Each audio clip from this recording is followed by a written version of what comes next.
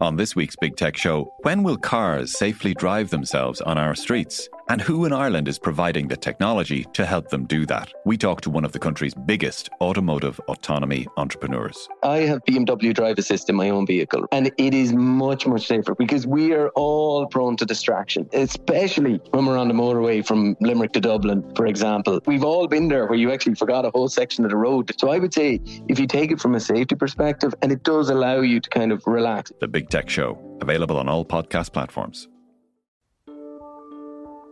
Seachtain, an Indo as Gaeilge.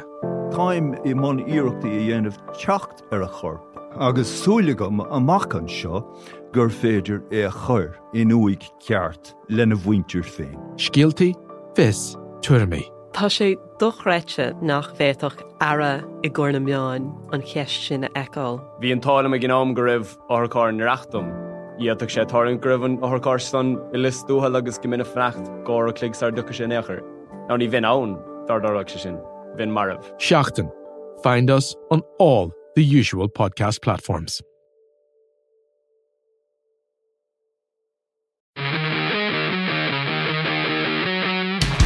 They were O'Driscoll, Morgan, extra man is Fitzgerald. Oh, Fitzgerald is cutting back inside! Leinster have another! Darcy, O'Driscoll through the legs, Rob Carty, out to Fitzgerald again, step and score! Number 2 for him! World Cup countdown starts today. Johnny Sexton, Ireland's captain, has said for the first time in his tenure in the green jersey, the team are already openly discussing the 2023 tournament in France. I suppose we might as well try something different given how the last couple of tournaments have gone. It's 682 days until the tournament kicks off. Luke, I don't think that's too early, though, do you? No, Will, certainly don't. I am surprised you missed the opportunity to give us an hours and minutes in that countdown.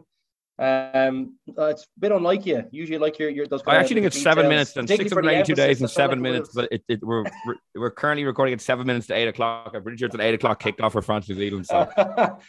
Right on. Yeah, look, I liked it. Looking forward to getting stuck into it with our guests later on.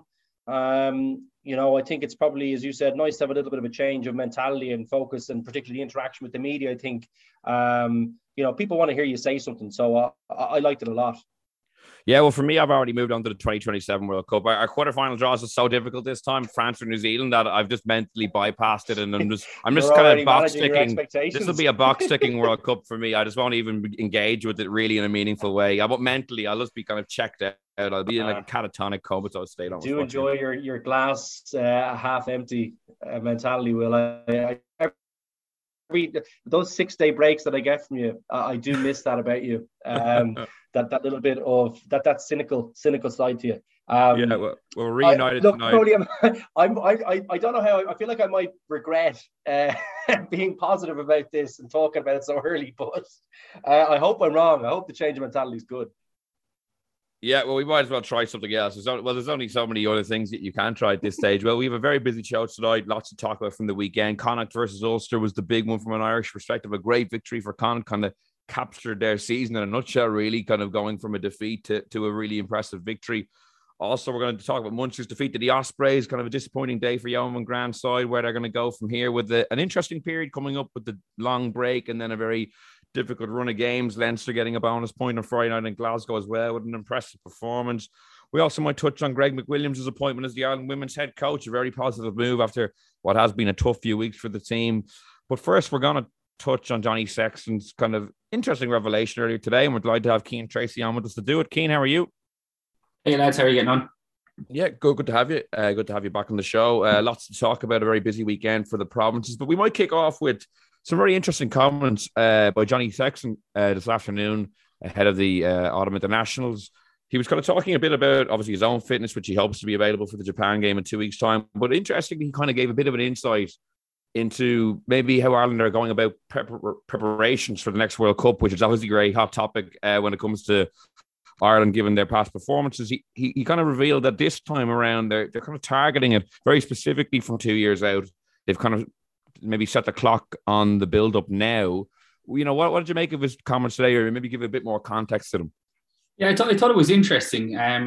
I guess we'll get on to what it actually means in tangible terms. I think that's really the most important thing. It's all well and good kind of saying, oh, we're recognising it from 2 years, but what are they actually doing with those 2 years, I think is going to be the most important thing. But I think when the squad was announced last week, it was done by email press release. There was no press conference, so we didn't get a chance to talk to Andy Farrell, but there were a few quotes in the press release from Farrell, and they're usually like run-of-the-mill stuff, and they pretty much were, but I thought it was interesting that I think it was in the second line of the press release from Farrell's quotes. He mentioned the World Cup, this being the start of their World Cup journey, and I felt that was very pointed, particularly for something in a press release. And then Johnny Sexton was speaking today at the launch of the autumn tests, basically, and he kind of brought it up off his own bat as well. So, look, clearly my reading into it is it's clearly something that they're trying to get out there to the media.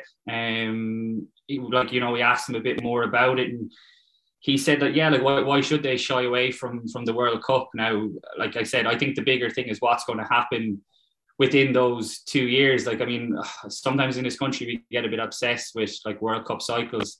I know we spent plenty of time talking about them on this podcast as well, but I suppose if you look at like what South Africa did at the last World Cup, and they pretty much proved that it can be done in 2 years. But I don't know, from a selfish journalistic point of view, it drives me nuts when we're talking to players and they tell us, like, they roll out the line that like we're next game focused, we're not thinking too far ahead. Like it just drives me spare, like, because I think people who are reading this stuff and rugby fans can see through that kind of thing as well. So I'd be interested to hear what it was like for you, Luke, when you were kind of involved, like in 2015. Like, what was it like under Joe Schmidt? Because we always got the impression, like he always told us like that, we're not looking that far ahead, we're next game focused, blah, blah, blah. But this is definitely a bit of a change up for the books. Yeah, I think, generally I think he was nearly afraid to do that to a certain extent. Like there was different parts, say, when you got together, like I'd say maybe at a point like this, where, you can say, look, there's, we're on the kind of World Cup trip, and it's probably starting today, in terms of what we're looking at. This is kind of getting pretty serious. We have this in our sights, and from this point on, you got to be thinking that's your long-term goal.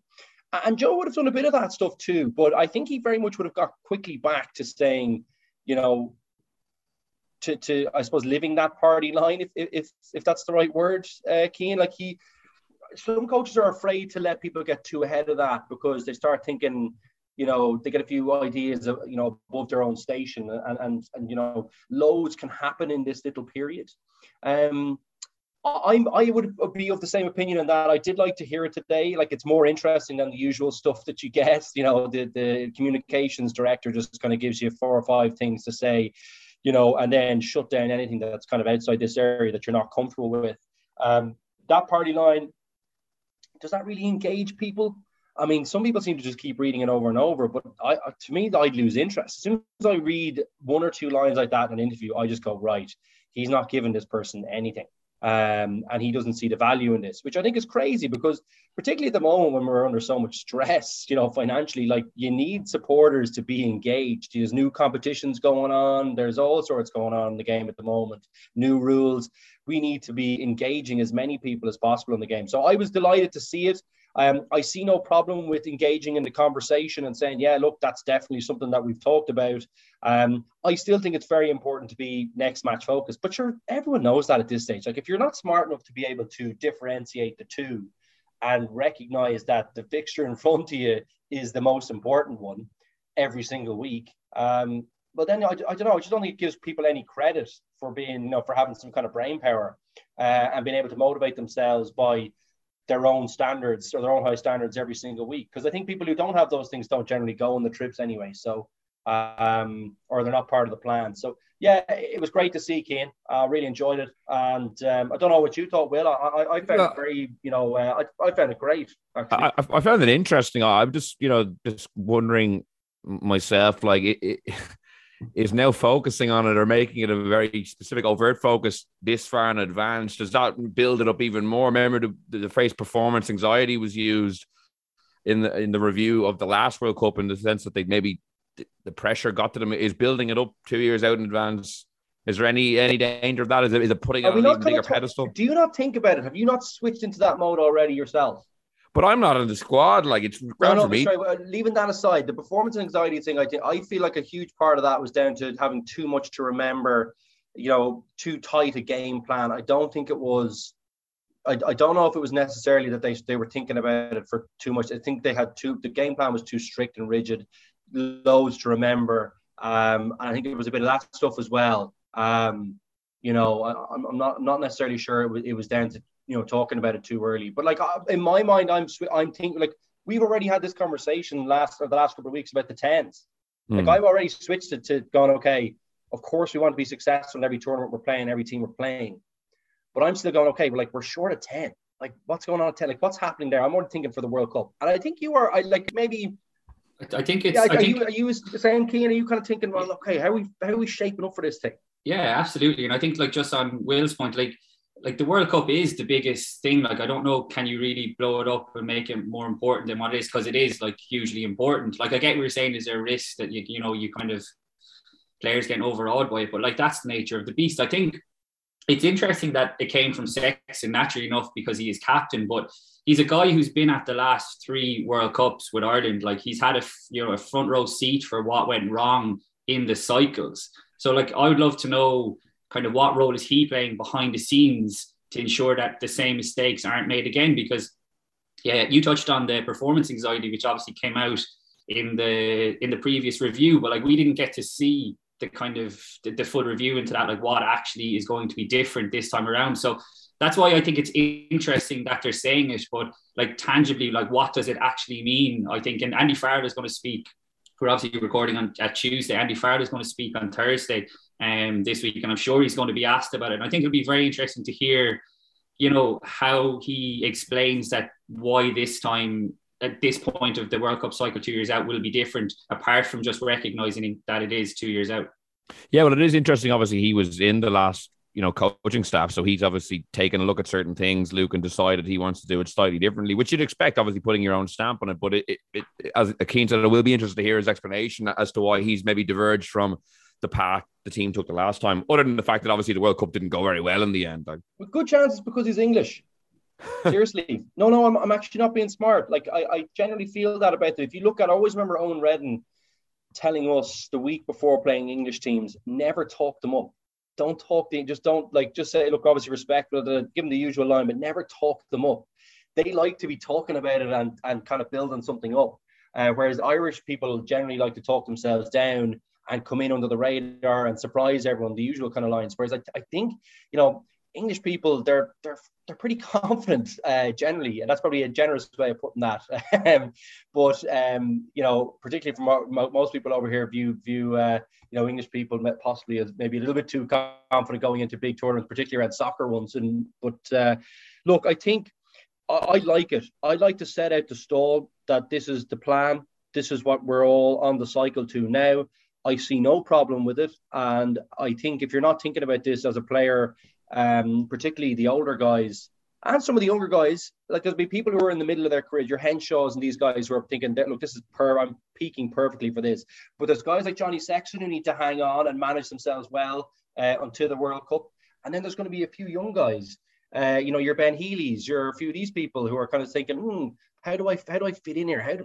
What games do I need to play? What do I need to show the coach to get my nose in the door and just get an opportunity? And then maybe I get on the plane. So there's all these people now who I think that kicks them into gear, thinking, well, okay, we're in the cycle. The coach is saying we're in the cycle. So I kind of like it. I feel like, the anxiety around the World Cup is going to be there regardless of whether you're thinking about this 1 month before or 3 months or 3 years before. Like, I just feel like it's huge anyway. I don't think, it's going to weigh on people. But I think what it could do is it could really motivate you and focus you as to what's required and how you manage yourself and who your competition are, all these kind of things before. So I love it, Will. I think it's good. I think it's nice and confident. We've tried everything else and it hasn't worked. So why not just state the obvious for once? Yeah, I think Rory O'Connor, a good friend of the show, put it well when the draw was made for the last World Cup. They had like a very lengthy montage, and Ireland didn't feature in a single moment, and it went on for about 15 minutes. So it kind of shows that we probably need to create maybe or to go with a different pathway building up to the tournament. But it's definitely going to be interesting, Keane, as you say, to see what Andy Farrell will say later in the week. But for now, we might switch back to the weekend. I know you were Connacht versus Ulster, Keane, in the Aviva on Saturday evening. You know, typical of Connacht season so far, you know, when you're maybe expecting a zag, they zig and vice versa. Really good game. We might get into the specifics in a minute, but firstly, like, what were your thoughts on it?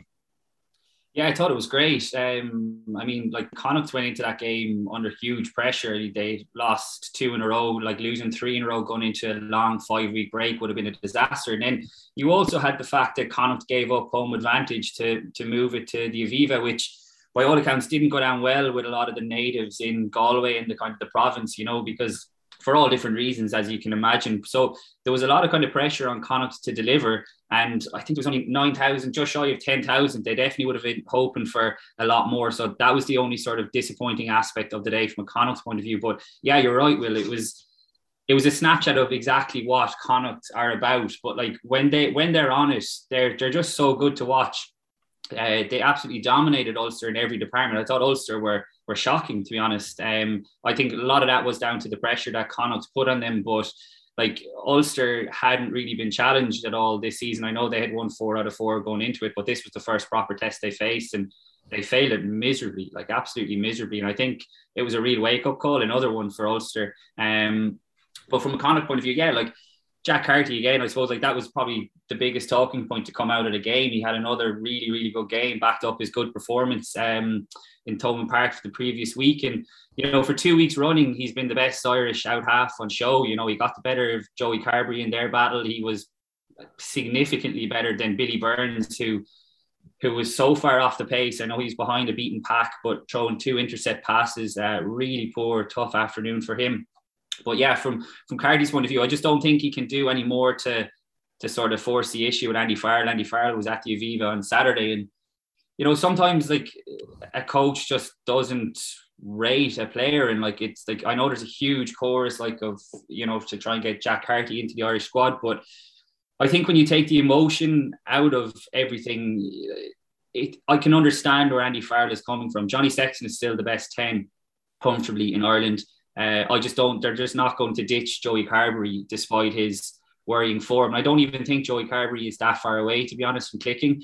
And Andy Farrell clearly rates Harry Byrne hugely. Now, I can understand, like, that's so harsh on Jack Carty, because if you're judging on form, then he should be comfortably ahead of Harry Byrne. But Andy Farrell clearly sees Harry Byrne has a higher ceiling in his view than Jack Carty does. And it's also worth remembering, like, you touched on the fact that Andy Farrell was involved in the previous World Cup cycle. So like he's worked with Jack Carty before. So like maybe he's seen something that we don't see. Like, I don't know, like his goal kicking was poor enough at the weekend. I don't know if that's necessarily a reason solely to not get in the squad, but I can understand where Farrell is coming from. But if I was Jack Carty, like I'd be really pissed off with it as well. Like I could understand why he's so frustrated with the situation.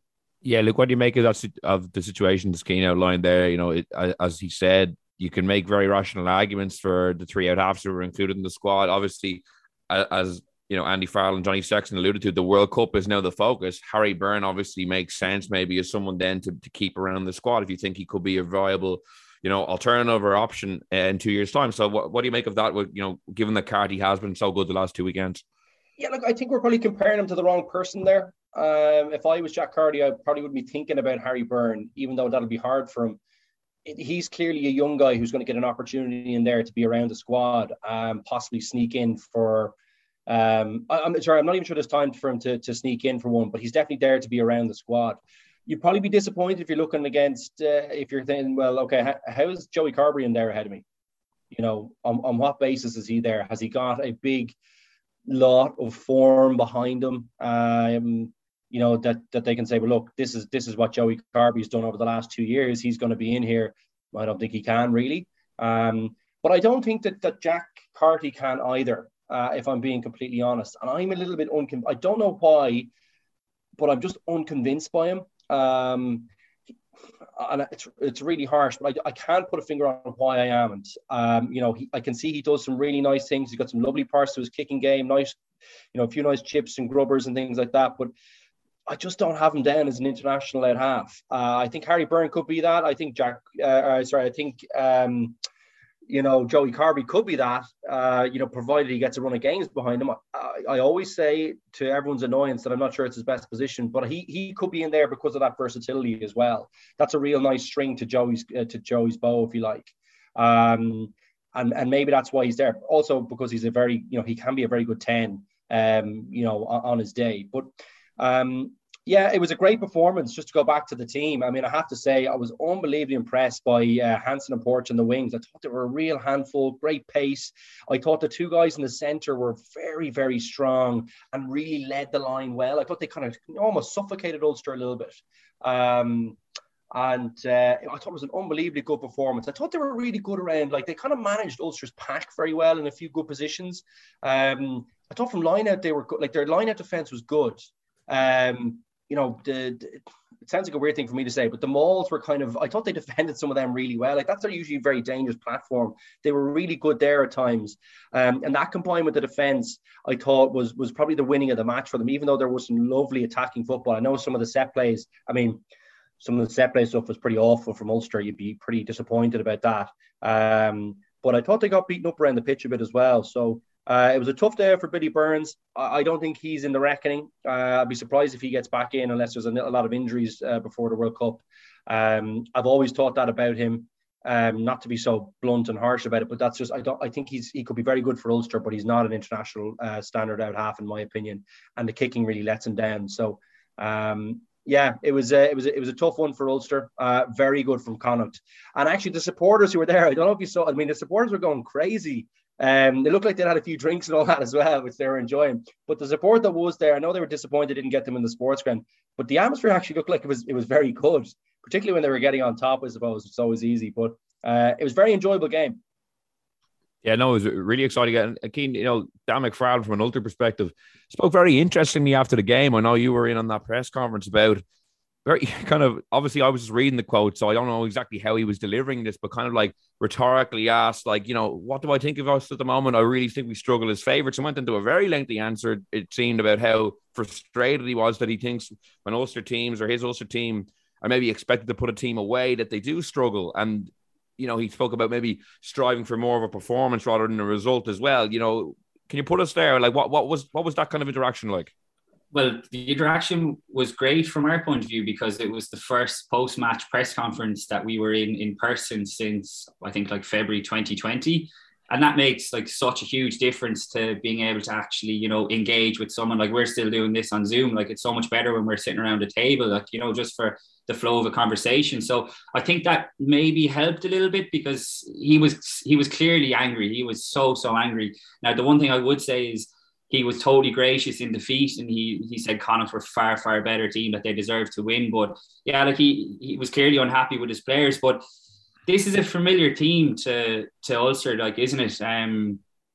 When it's put up to them and when they're expected to win, they always flatter to deceive. And that's Luke touched on a few of the points there, particularly up front. That's not a big Connacht pack, and Conor Oliver, I thought was outstanding, absolutely dominated the breakdown, and he's not the biggest, most ferocious back row in the world. And you look at that Ulster team, they had Ian Henderson back in the pack, Nick Timoney, who has been in good form this season, who has ambitions to play for Ireland next month, but I think a collective performance like that does them no favours at all. And I think Dan McFarland probably hit the nail on the head. They do struggle when they're favourites. And, they tend to, if they're going away in Europe to a big English team or wherever, they can pull a performance out of the bag. But it's the nitty gritty that they've struggled with. And even despite the fact that they had 20 out of 20 points in the first 4 games, there was good bits of play in each of their games without ever really, thinking Ulster are genuine title contenders. That was my sense after the first 4 games. And I think even more so after the 5th, I think Ulster are still going to be short come the end of the season, to be honest. Yeah, it was funny. I actually caught the majority of their games against Zebre, Treviso and the Lions. I didn't catch much of the Glasgow game, and I had the same kind of feeling. I thought they were winning the games with their bonus points, but I didn't come away overly impressed by some really good individual performances like Nathan Doak. Craig Gilroy scored some nice tries and had a few lovely assists against Zebre. But Luke, when a coach comes out after the game and is so blunt about the team's performance, as a player, Do you accept it, or are you a bit annoyed maybe that he's gone and kind of laid it so bluntly out in the public domain? Like he didn't really spare the team, basically saying as a mindset that there's a flaw there. No, I think he's the leader of the team. I thought it was a pretty obvious statement. You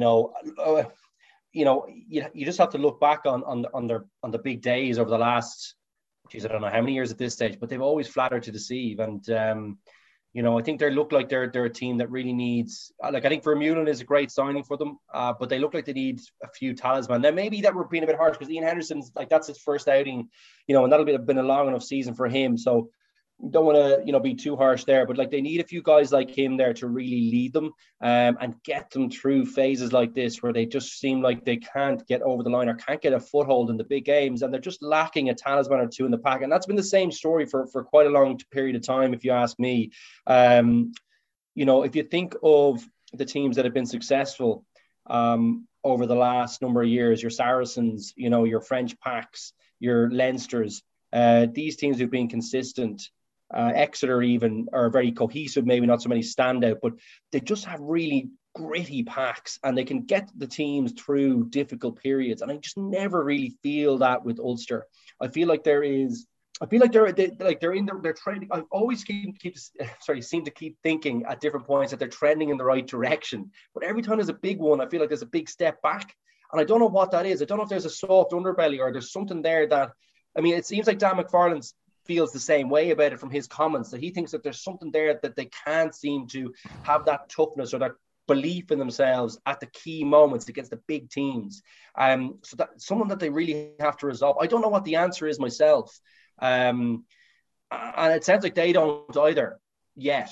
I think depth is a real issue for Ulster. I think if you look at the replacement front row who came off the bench last weekend, no disrespect to them, but that's not top level. And I think that is still a big issue. I think the Ulster Academy has actually done really good work over the last couple of years. You've guys like Dave McCann now breaking through, who I think looks like a super talent, but he's still only 22, so can't exactly be relying on him to carry the can in the back row in these big games. I think a guy like Ethan McElroy has impressed me, Tom O'Toole.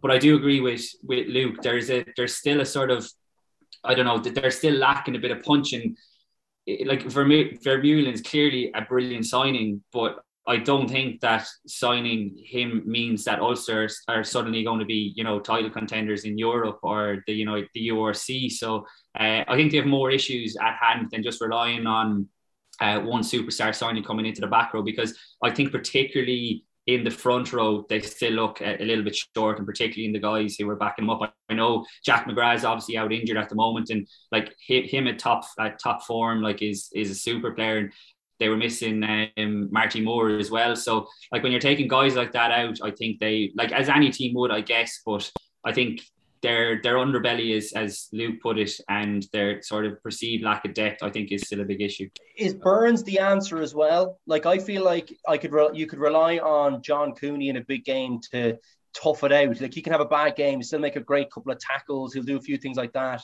His kicking off the ground is very reliable. But is he an answer to every team usually has a pretty strong or reliable 10. He looks a little bit flaky to me on the big stage as well. I've never really seen him have an outstanding one in a really tough game where they really needed him. I don't know. I just don't feel like he's an answer for them. That's when you have to bring on Ian Madigan to finish off the kicks for you in some of the big games because your 10 you don't feel he's up to it. It kind of tells you something. So I don't know. I feel like he's probably a bit of a problem for them too, and particularly when he's actually quite good in some of the kind of lesser games. Some of his short kicking looks really good. Some of his game management looks decent in those games. But in the big games, I've ever seen them. Don't know if I've ever really seen them punch a team back consistently with nice kicks or put really good Gary Owens up when it's tight. You see the odd nice kind of grubber or things like that. But there's a way of keeping your pack in the game, pressurizing the other team, putting the team in good positions, making the simple plays all the time, using McCluskey, these guys. There's a simple way of playing that position. And I just feel like sometimes in the big games, I just don't feel like you get that from him sometimes. And maybe he's on the back foot because of the other issues like we're talking about in the pack, maybe. But I don't think we can always blame that on them, would be my opinion on that as well. I feel like I just don't know if he's a real top tier 10, in my opinion. I think the place kicking is an interesting point, Luke, because like even with John Cooney out injured now, Ulster have gone to a 19-year-old like rookie scrum half to take their place kicks. And like if I was an out half, we don't know what's going on behind the scenes in terms of the conversations that Billy Burns is having with Dan McFarland. But if that's me, and we'll go back to the World Cup, we're 2 years out from World Cup, I'm going to the head coach and I'm saying, I want to take the kicks, like not a 19-year-old rookie scrum half. Like, you know, you want to see the guy stepping up. So, but I agree with you. I think it automatically rules him out of the World Cup if he can't kick, because they have to pick someone else who can kick somewhere else in the backline, which we don't have. Yeah. So he's already gone. To be honest, I would be very surprised if he comes back into the equation from now until the World Cup. I would agree with you. I think even someone like Ben Healy now is probably, you know, pushing a little bit closer in terms of getting into that spot. Like Jack Carty, I think he proved it last weekend, is comfortably ahead of him as well. And like Ireland have invested a bit of time into Billy Burns, and I think, again, we go back to the World Cup. I think from now up in the next 2 years, I don't think you'll see a lot of caps handed out kind of willy-nilly, because I think Farrell is really going to try and nail down in terms of what his plans are going to be. Like you look at the summer tour next year is going to New Zealand. Like there won't be too many, you know, I would say lads who won't be featured in the World Cup squad who'll be going down there. Learning it down there. Exactly, yeah. So it'll be interesting for sure, but I just think any doubts that people had about Billy Burns, he just didn't help his cause, I don't think, last weekend at all, particularly up against an Irish rival. Yeah, one damning statistic I saw from an Ulster perspective was they think they've lost 6 interpros in a row now, which when you're kind of battling with the other 3 Irish teams to get into the Champions Cup in that little mini league does not bode well. But they have plenty of time to change that over the course of the season. But as you say at the moment, not a good performance the weekend. Speaking of which, Munster losing to the Ospreys, Luke, was a kind of very surprising result, considering the Ospreys actually were understrength. Munster were welcoming back some of their big names like Damien Delaney and Conor Murray, who were on the bench. They had quite a strong team out as well. Ty Byrne was starting amongst a number of other big names. Just kind of a bizarrely poor performance, especially because they had been trending, as you said, in the right direction up to then. The Scarlet's performance, you know, had a lot of people very positive about the health of the wider squad. This seemed to be a perfect opportunity for some of the big guns, plus some of the young guys like Jack Crowley coming in to maybe take care of business on the road against a team you'd expect them to beat. Yeah, and it was a bit loose, I thought. You know, penalty a minute and a half in was kind of like, are we up for this? Is kind of the first question that you kind of think of.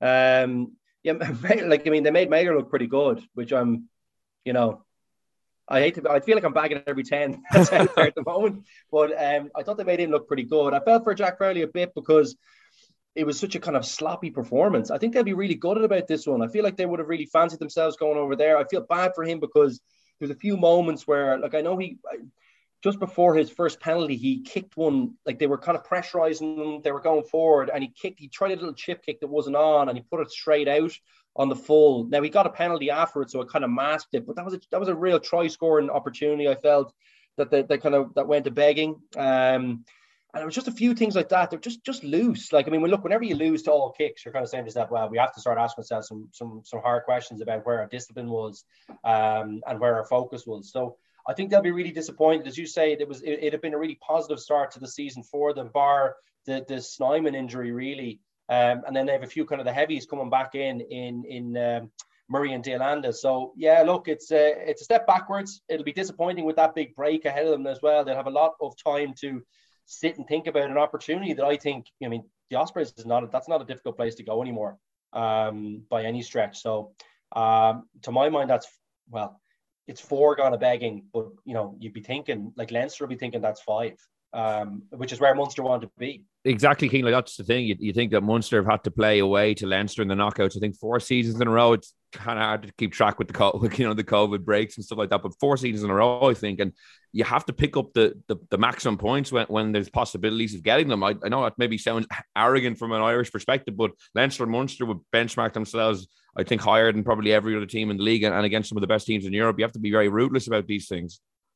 Yeah, I feel like every time I'm on the podcast with you that I'm having the same conversation about Munster. I wish you brought me on for after the Scarlets game that we could actually have talked about a young, exciting Munster team playing attacking rugby, because, you know, you get a little bit of hope, and then like you say, it's 1 step forward, 2 steps back kind of a thing.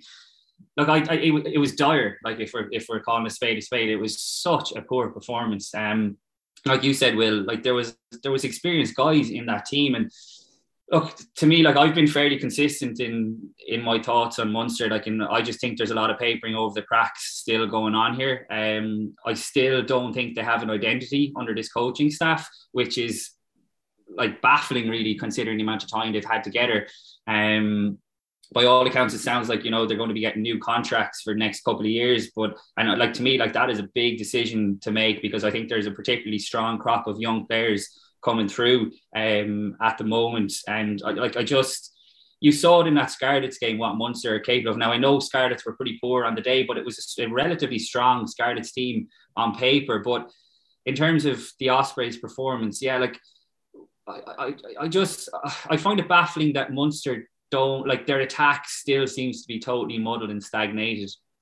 And while, okay, they obviously thought they could go to Swansea and bully the Ospreys up front, which, to be fair, like, they should have been able to get parity up front. But even you look at the try they got was a maul try that Craig Casey scores, like, but I just saw very little sort of attacking intent. Like, Luke, you mentioned the sort of invention that Connacht showed at the weekend. Like, you think to John Porch's try, like off a scrum in the centre of the field. And like I always say when I'm on with you, like, I'm a sucker for a good set piece try, but you just don't see much of that from a Munster point of view. Like, where is the creativity? Like, where is the invention?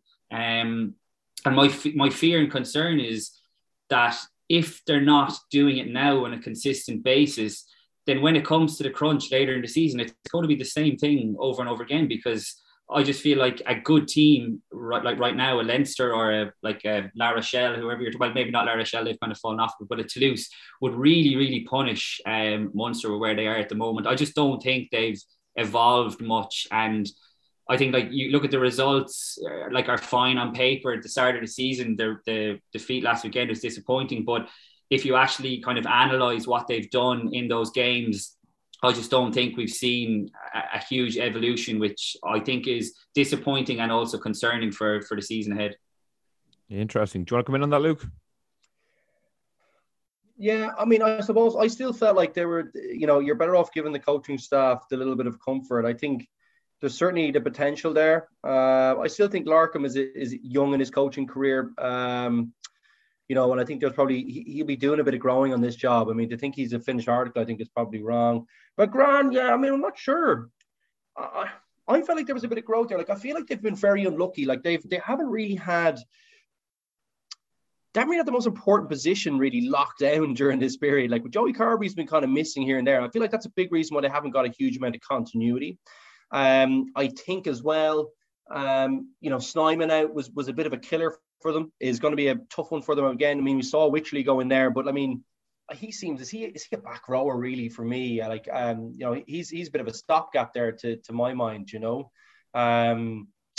Yeah, so I don't know. I feel like he's been a little bit unlucky in that respect. But yeah, look, I did see what I really liked was how the pack was playing, which is really the key, I suppose, isn't it? And I thought that there was, in the early parts of the season, I thought them being a little bit more adventurous there. They weren't just kind of, bashing teams. There was a little bit of, ball handling, a little bit of that, because they have the players to go and do this and play that a little bit more expansively. And I think that's a big thing that I think will open up the field for Ulster, will give them opportunities to be more expansive. And I saw a bit of that. And I just didn't see a massive, it feels like a bit of an Ulster thing. It's like a few steps forward and then one back at kind of a, at least Ulster was against a pretty good team. This is against a pretty bad team. I don't know. I don't really know whether to climb into them or not. I'm probably not as passionate about this because Keane's obviously from there, and it's obviously, close to his heart. I feel like this might be one that you just brush off and go again, and maybe we don't judge them too harshly on, because there was, a few young, like Jack Crowley's first kind of real big, away game, I suppose, really, isn't it? A few things like that probably, leads me to think, well, maybe we should be a little bit more patient with them. But yeah, I don't know. It was pretty goddamn poor, and I just think that there kind of need to be at this stage. Like, everyone talks about this being Munster's season to get silverware. They're the games that are kind of key for you to do that. You need to have a certain level of consistency throughout a season, and particularly in games like this, you got to put them away, even if they have a massive game on their home track. you need to eke out a win in those ones too. So that was probably what's disappointing for me, because I think this team has ambitions to go that one step further, and they think they believe they can do that. On the coaching staff one, I'm not 100% sure what's right. Do you give them a bit of, like, does leaving them hanging give them a bit of a push? I don't think it. I think they all seem like pretty motivated guys to get the job done. Whether they're the right people or not, I don't know. Is there anyone else that's kind of stand out that's available for a job as big as Munster's? I don't know. And I've probably seen just enough to keep them going, but I don't know. I mean, it's a tough one to it's a tough one to get your head around in terms of, are the coaching staff the right one? I'm not sure I really have a clear picture on that yet, which sounds bad because I've been there for a while.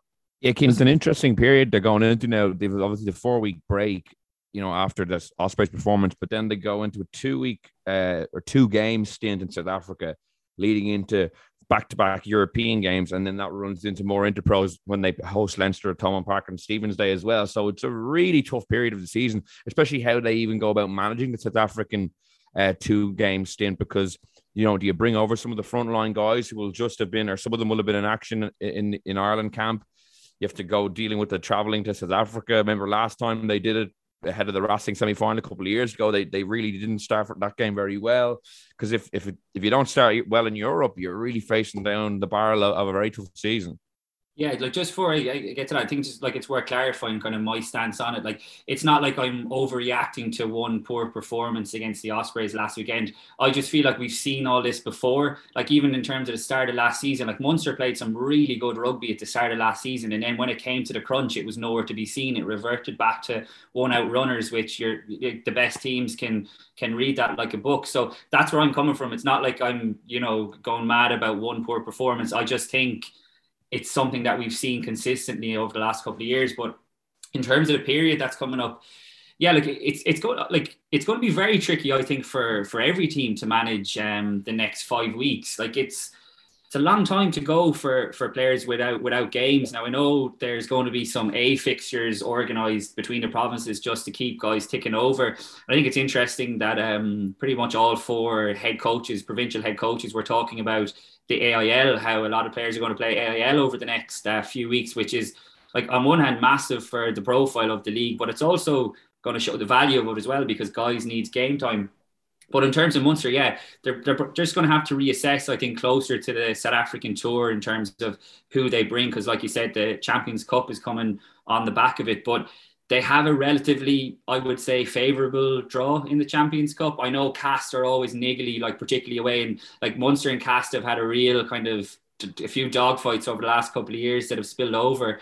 And Wasps have been pretty kind of mixed in the Premiership at the moment. So I think they'll be glad to have a relatively decent draw, but like you said, going into that on the back of a tour to South Africa throws up a lot of tricky challenges, I think.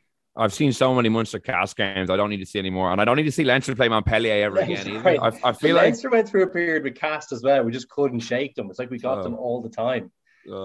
Cast always qualify, and I've never contributed a single memorable Champions Cup moment, I'd say, in the 20 plus years they've been qualifying.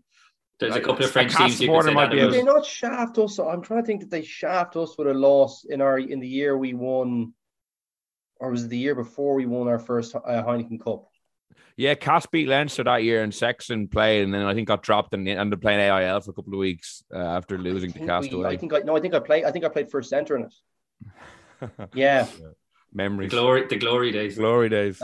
Listen, yeah. Them's were the days.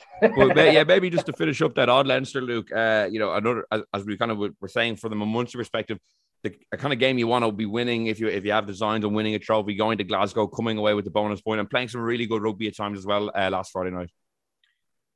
Yeah, that hooker battle is pretty intense, isn't it? Both of those boys are serious operators. I mean, I thought that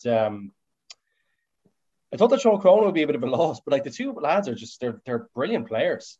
They've replaced them so well. I mean, they obviously knew that they had some kind of ready-made guys there, and they both look brilliant. Thought there was lots to be positive about. As you say, there was some very expansive stuff. I thought there was lots of people who kind of put their hands up as well. Leinster just keep on going, don't they? I mean, that Glasgow team is. It's not what it was, but it's still a pretty tough, team to play against. And I thought they looked really, really tidy and comfortable. Now they were a little bit sloppy at times as well. Definitely some stuff to work on, but overall, they look comfortable, didn't they? And they finished strong. Yeah, Keane, what have you made of Leinster over the last couple of weeks? You know, we haven't had you on since I think after the Dragons game, where I think we both reflected on it. It was a bizarre and dire match. But how have you felt they've been playing in the couple of weeks since? Yeah, I was covering the Scarlets game, and I thought they were pretty good. But again, we mentioned Munster playing the Scarlets. Scarlets are just in a pretty poor position at the moment, and I thought like Leinster, parts of it got kind of dragged down to their level. Now I can't remember what the score was, but they scored a load of tries and it looked brilliant. But yeah, there was sloppy bits in it. I think like they're kind of probably in second gear, to be honest. I think they've had really good parts in certain games. Even the first game of the season against the Bulls, some of their play was really impressive. But you just know they have gears to go through, and like you'd fully expect them. I think Luke is right. The shootout between Dan Sheehan and Ronan Kelleher, like, for me, is going to be one of the most exciting aspects, I think, of Irish rugby over the next couple of years.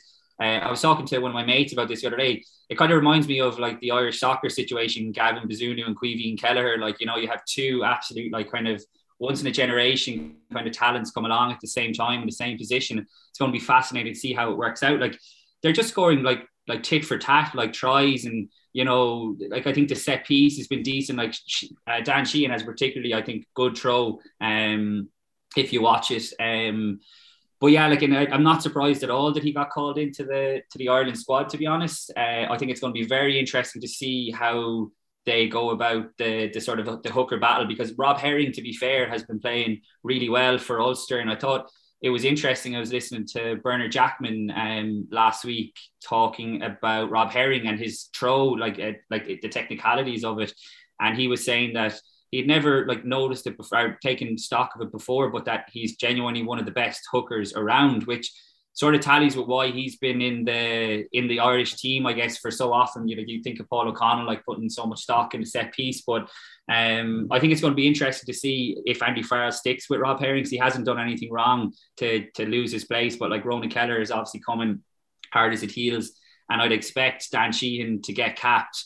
Probably, you'd imagine, in the Argentina game, maybe off the bench, but it's a great position to be in, I think, for Leinster. And even just to touch on, I thought Kieran Frawley was really good again. I know he's been a bit of a favourite on this pod, but like he really has the potential, I think, to make Ireland play a different way. Like, and I think it'll be fascinating to see how they use him. Like, it sounds like Robbie Henshaw might miss the Japan game now.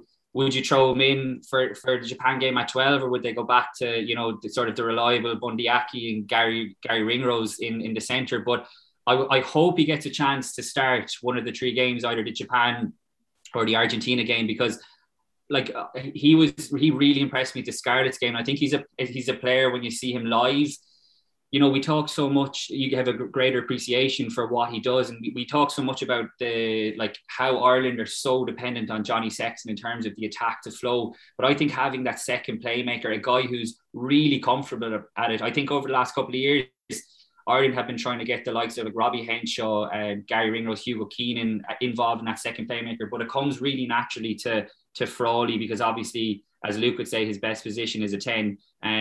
But I think that can open serious doors for Ireland and Leinster, having that second playmaker, second pair of eyes for a guy that really, really slots in seamlessly. So I really hope we get to see a bit of that for Ireland over the next few weeks.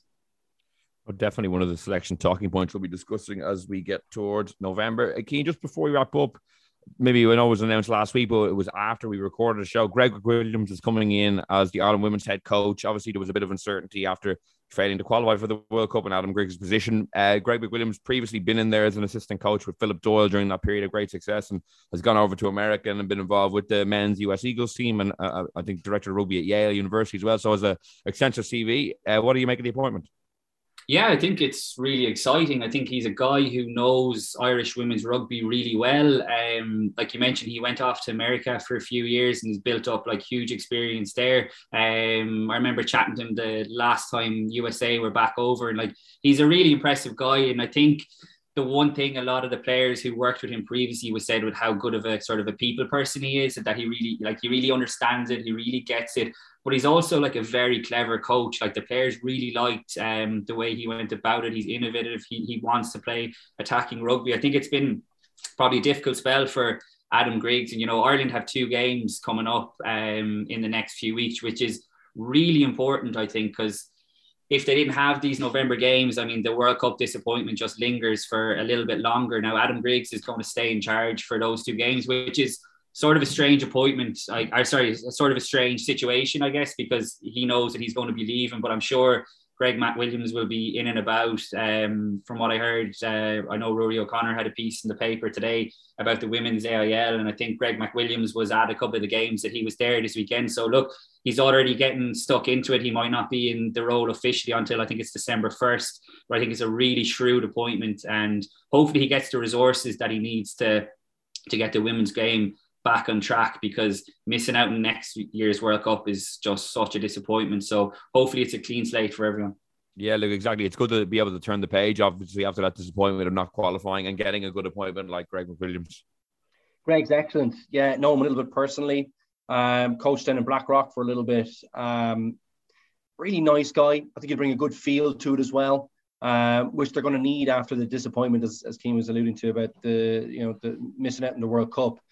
Sometimes you just need a positive voice in there, providing a clear direction, and he'll have that. He's had loads of experience. I think it's good that he's done a bit around the world. I know, it's over in the States and still obviously developing over there. But, obviously he was next to Gary Gold, pretty experienced operator as well. He's had, he's been next to some pretty good guys who I think he'll have learned off. And I think he's a very promising young coach, one to watch, I think, actually. So it'll be interesting to see how he gets on with the Irish women's job. And I think it is a big one at this stage, because they are fighting for resources. We obviously had a very interesting conversation a couple of weeks ago around that. I'm not going to dig that back up again, but there are challenges there, particularly with the sevens game being probably the key part, or the key funding part for the women's game, because of the Olympic Games and the funding that you get from that really kind of supports the game. So he is fighting a bit for resources there, but no better guy to get everyone on the same page, feeling good about things. And oftentimes, a deep dive isn't always what you need. After, a big kind of loss, sometimes you just need a feel-good factor in the group again, a bit of positivity. And it's kind of amazing how far you can go. And he doesn't have to, kind of reinvent the wheel in terms of the tactics. Oftentimes it's just clear direction, easy, simple game plan. And I think there's plenty of quality there. We can see that from the sevens for the women to get back on track. Well, I'd like to thank Luke and Keane for joining me on this week's podcast. We'll be back next week with another show. And in the meantime, you can subscribe to us on Apple Podcasts, iTunes, or listen at independent.ie. So until next time, thanks for listening and goodbye.